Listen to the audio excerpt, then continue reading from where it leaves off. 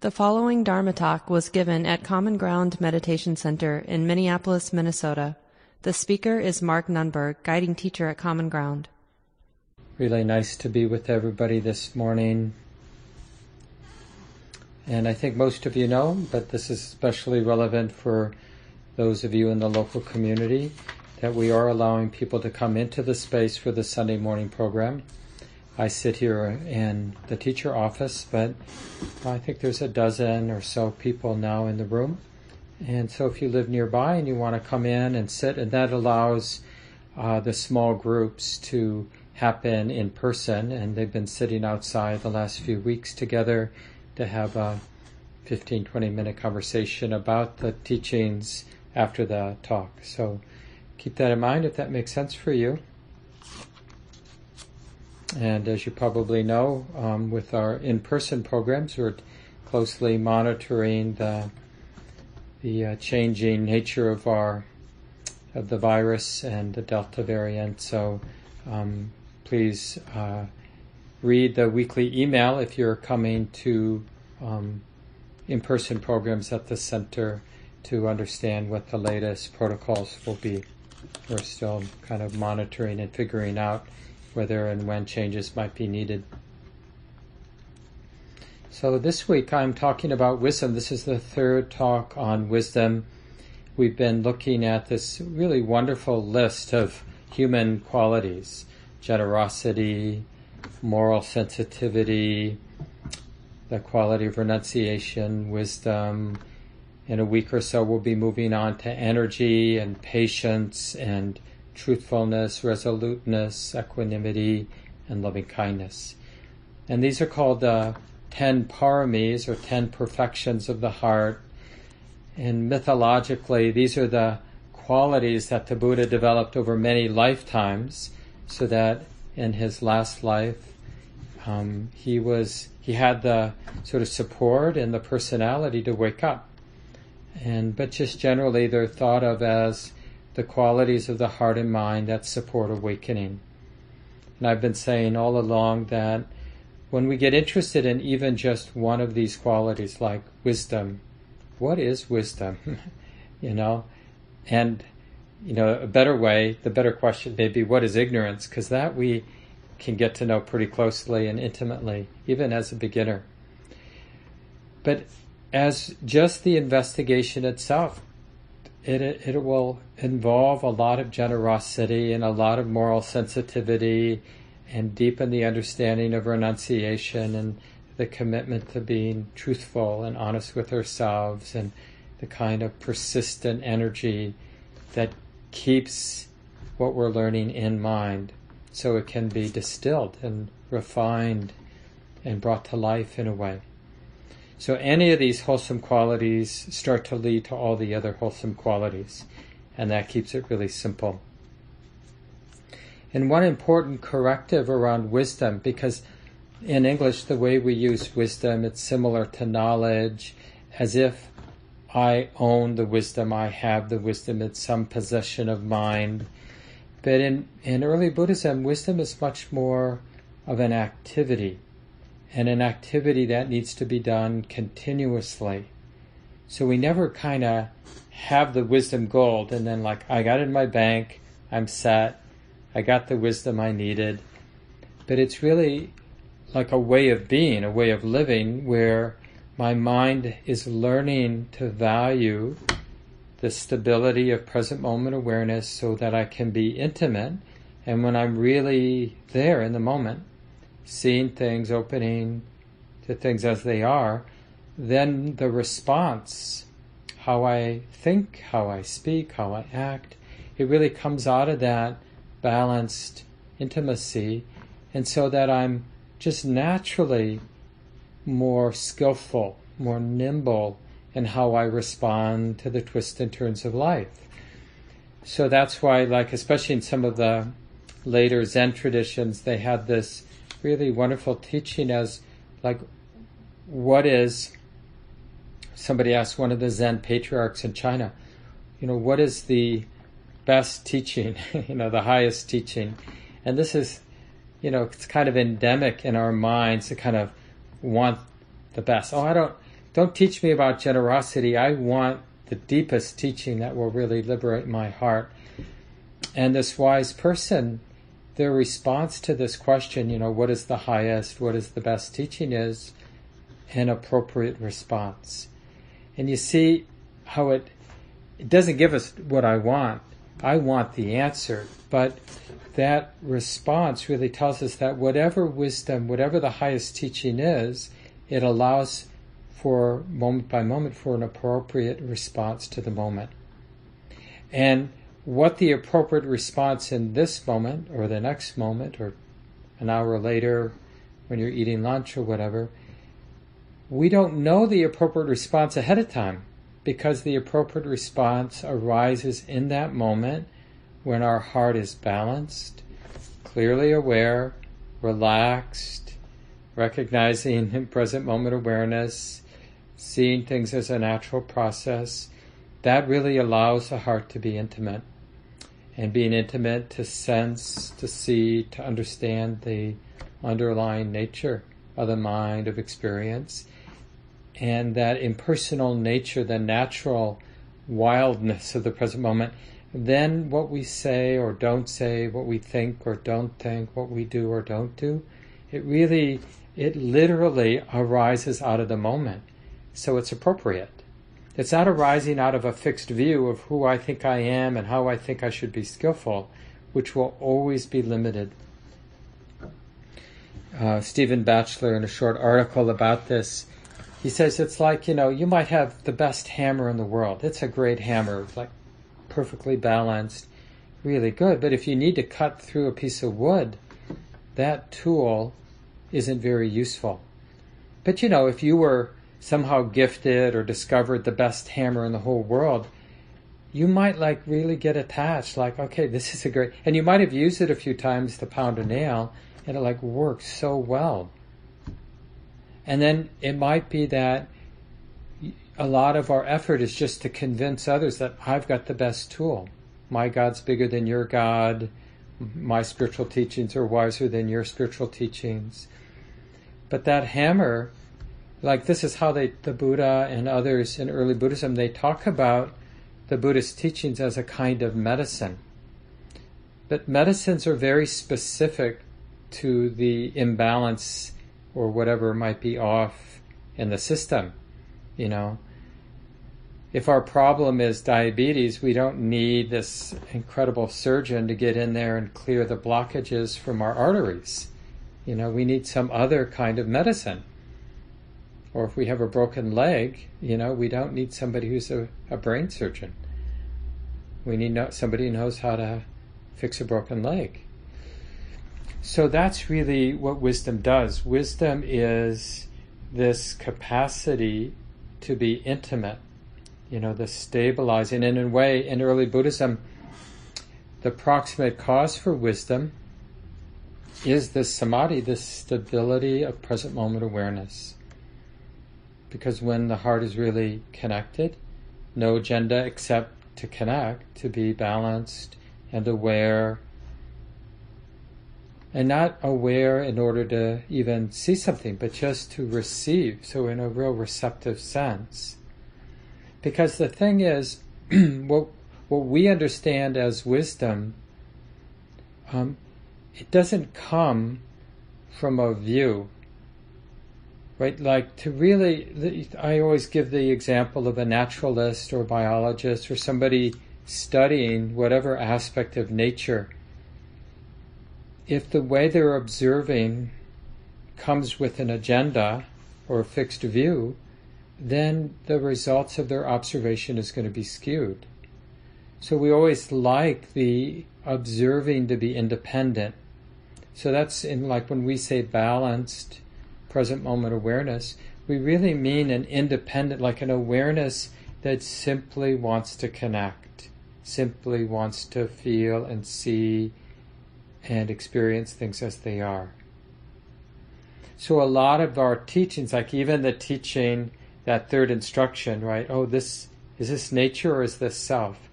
In a way is a corrective, because there's this chronic habit we have to project a self-centered view on all of our experience.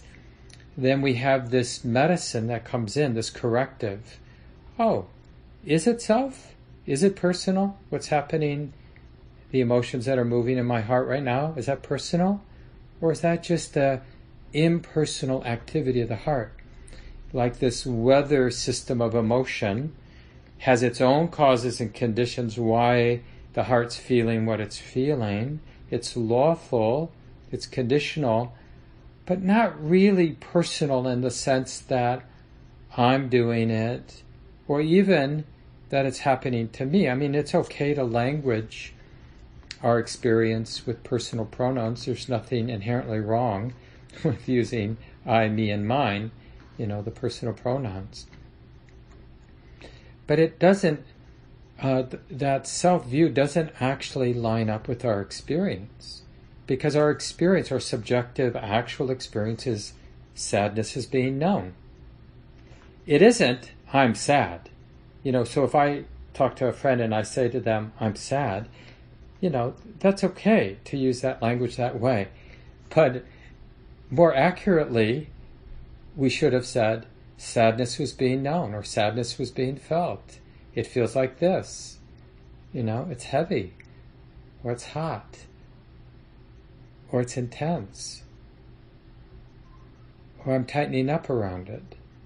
Right? These sort of impersonal reality, like this is my subjective experience of emotionality right now. Or happiness is like this. Lightness of heart is like this. The movement of joy, the expansiveness of joy is like this now. I mean, imagine if, in our close relationships, we would, and the appropriate question is always, how are you doing? You sit down to have a meal with a friend or whatever, your partner at the end of the day. How was your day, honey? How are you doing? And we would describe it as weather, early in the day, the sun was shining, cool breezes, delightful. And then there was some storminess. It got really intense, some really, intense destruction, a lot of damage. Going to need to make some amends down the road for all the destruction that was set in motion, but then things changed again, and now the weather's like this. And even, I know it sounds a little bit like a joke, but we can already just feel how much more light that is to understand our internal experiences of body, heart, and mind, our external experiences of relationship and involvement and choices as an activity of nature and not self. And this isn't, like I said, it isn't about, because this does happen in Buddhist centers and Buddhist practice, where we get attached to the ideas of emptiness, the emptiness of self-centeredness, and the mind, the ego, gets established in the idea it's impersonal. We want to build a shrine in our heart. It's all impersonal. It's all nature. And then it's like we want to do battle with people who think it's self. But it's all egoic. It's all self-centered stuff, because it isn't arising out of the moment. These teachings are tools for particular ailments. So when I have the chronic habit to take things personally, then that question, is it personal or is it nature, is like really good medicine. But I don't want to take that medicine and make a religion out of it, because that's not its purpose. Its purpose is this corrective for some chronic habit, which is for this mind to project a self-centered story on all experience. So then we get this teaching.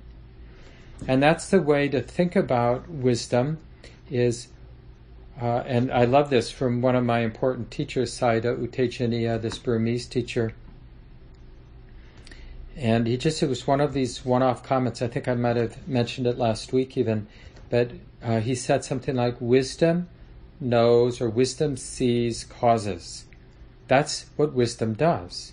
It illuminates the conditional nature, the causal nature of what's showing up in our experience. just then drop from outer space. The mood we have, the sensations we're feeling, the sounds we're hearing, what's being seen. But everything is in, this unfolding, this lawful unfolding of causes and conditions. And that's what wisdom discerns, moment by moment. Wisdom is that discerning factor of mind that is discerning the lawful conditional nature. And that lawful conditional unfolding is what we call nature, not self. There's no, in a sense, beginning, or that unfolding, whether we're talking about the unfolding of emotion or the unfolding of cognitive activity or the unfolding of sound or unfolding of sensation, it doesn't refer back like we imagine to me. It is just that unfolding being felt or being seen or being understood. That is the subjective reality. There is something unfolding in terms of the sensitivity of the mind and body. There's something unfolding which is being known.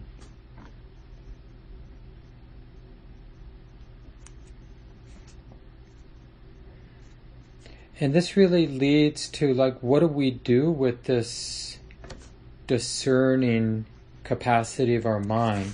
And the Buddha tells us, get interested, and it's really more of a realization, what is the heart already interested in?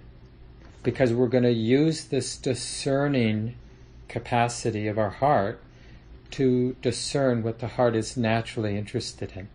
What is our heart, mind, naturally interested in? Stress and the cessation of stress. Existential uneasiness and, burdensomeness, and the release, the unbinding of that existential weight. I don't have to try to be curious about that.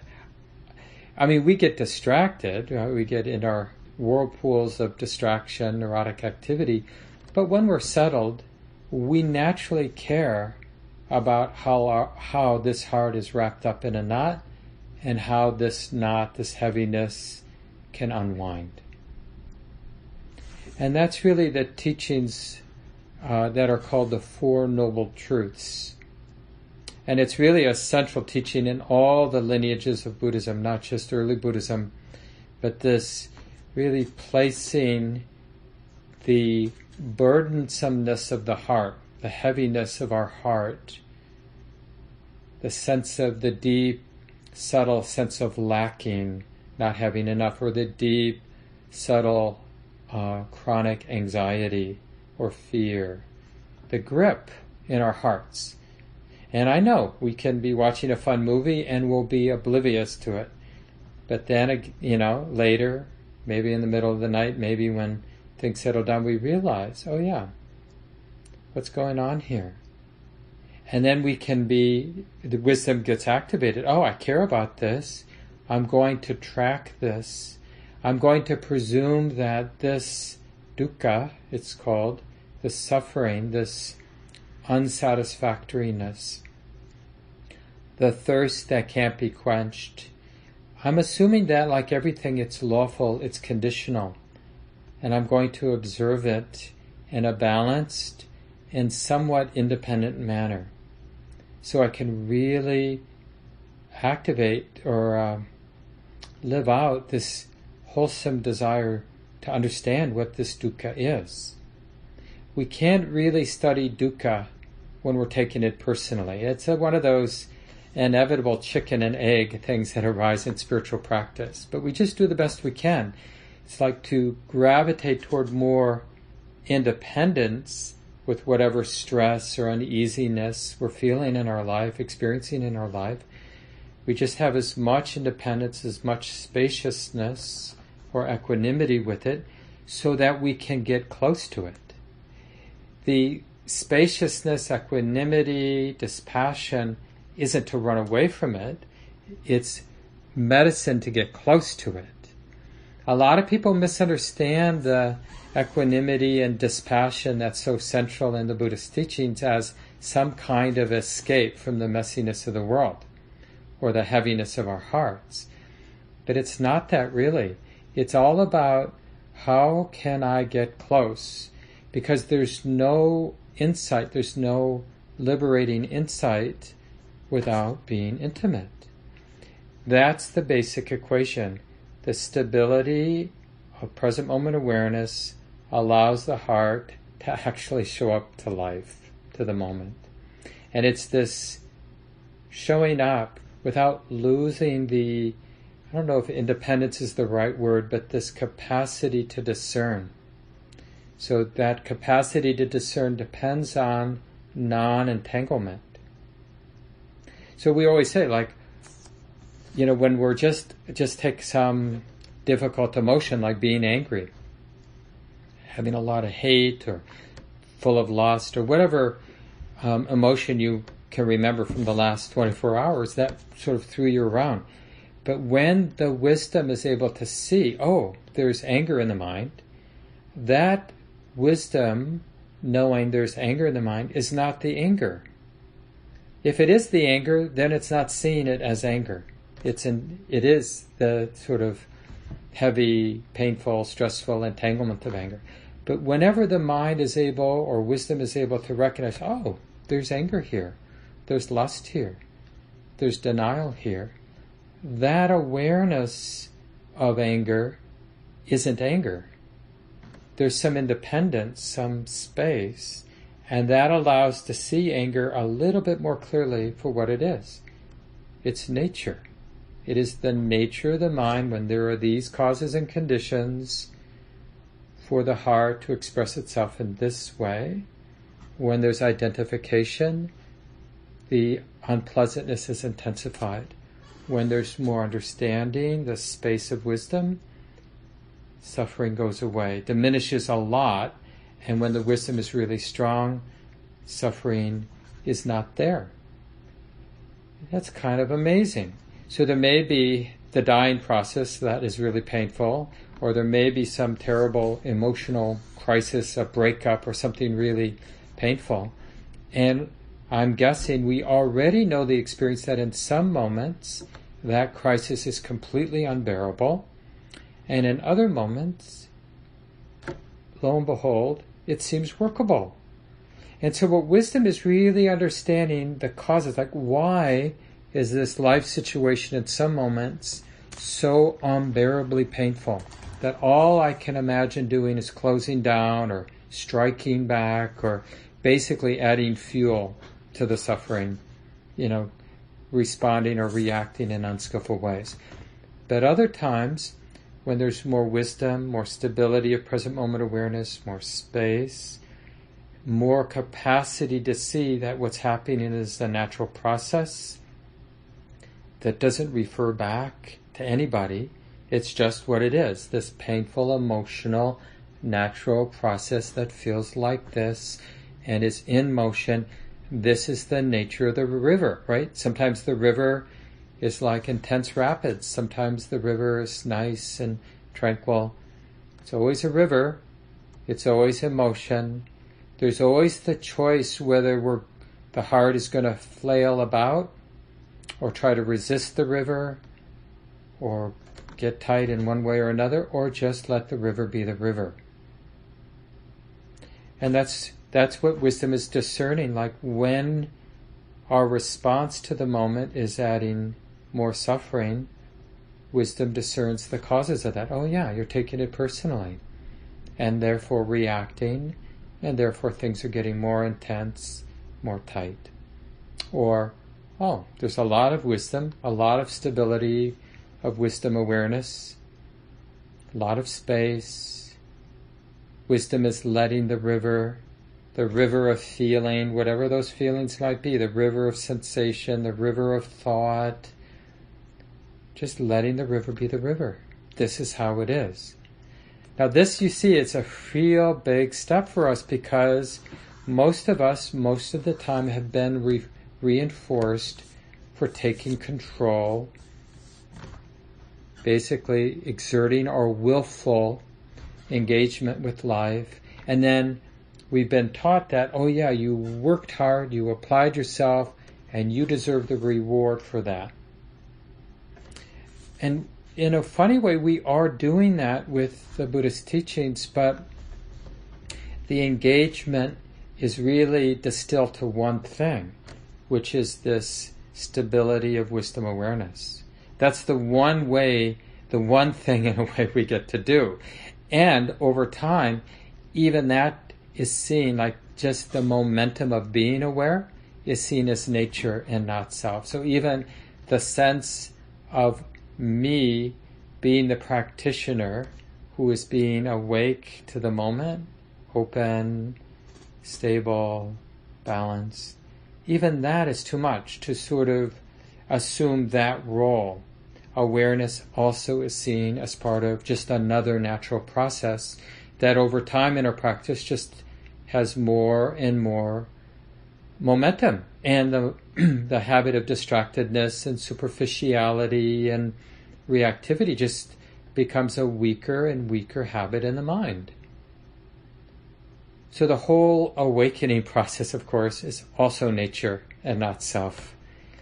Just like initially we really rely on that teaching, that third instruction, is it nature, is it self, to really help loosen up, depersonalize the ignorant habits in our mind, in our personality.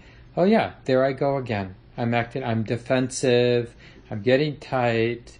Because I'm so tight, I'm not handling the situation very well. There's going to be all kinds of ripples, all kinds of fires I'm starting that I'm going to have to put out. This is nature. So it doesn't make any sense for me to judge myself or hate myself. I'm not pretending the moment is more skillful than it is. It isn't that skillful right now. I'm acting out. It's like this.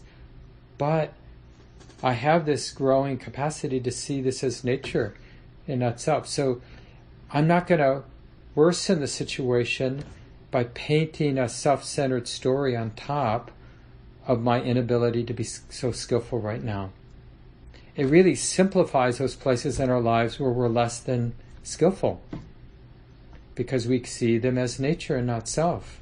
Oh yeah. And it really protects us when we are really nimble and skillful and creative and brilliant and fearless and patient, and find ourselves saying just the right thing, or find ourselves refraining from saying something that could have caused some real problems. We also, the mind is getting trained to say, oh yeah, that's also, that brilliance, that skillfulness, that was nature. That wasn't self. People will say, Mark, you were brilliant, but I won't get confused by that praise, right? Because that was just nature. That was what happens when the mind has been trained to not take these off-ramps into hatred and greed and superficiality and delusion, and stay in the river of just responding from intimacy. A lot of skillfulness starts to show up. And we don't have to bother being prideful or thinking it's me, because it doesn't help to think it's me. It just makes things tight again. Because all of a sudden we're somebody that has to be protected. Our brilliance now is just another thing that needs to be protected. And all of a sudden there's a sense of us somebody who's afraid of being less than brilliant, right? That doesn't help. Being afraid of making a mistake doesn't keep us from making mistakes. It's already a mistake to be afraid of making mistakes, right? Because we're not in that nimble moment of really valuing the one thing that helps, which is being awake, being open, relaxed, recognizing present moment awareness, and keeping the attitude, oh, this is nature. Like keeping open that's good medicine. This is nature, not self. This is just the natural activity of causes and conditions, whether internal or so-called external. It's just stuff unfolding. And I can be really right in the middle of this river. I can be feeling, opening, however intense or however ordinary or tranquil the moment might be. I have this capacity to be intimate, to be interested. Interested both in a breadth of awareness, but also that depth of subtlety. We want both. Mindfulness has the capacity both for the breath, which really allows to see the causal unfolding, and the depth is like, well, what's not being recognized here? What's here that is too subtle, or the mind isn't in the habit of recognizing? And this is really how we build that discerning part of wisdom. And the last thing I want to share this morning around wisdom really has to do with the 12 insights that come out of this teaching on the Four Noble Truths. And I just think it's unfortunate that that's what we call it in Buddhism, the Four Noble Truths, because it has a sense of something solid. Okay, I have the wisdom of the Four Noble Truths. I understand it cognitively. I own it in some way. But it's actually divided up as 12 insights, 12 ways of discerning the way it is.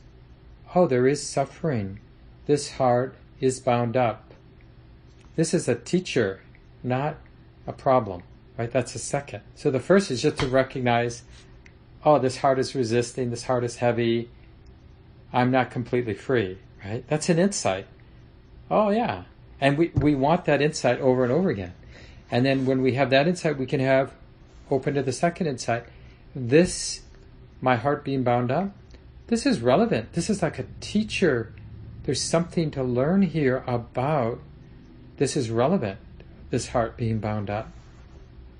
And then when we've really opened to the unsatisfactory or stressful aspect of the moment, we have the insight, the truth of suffering right now as it actually exists in my heart has been seen, is being felt. And that sort of shifts us into another set of insights around the cause. This is a lawful thing, this suffering, this stress in my heart. There's a cause. The cause is attachment to desire.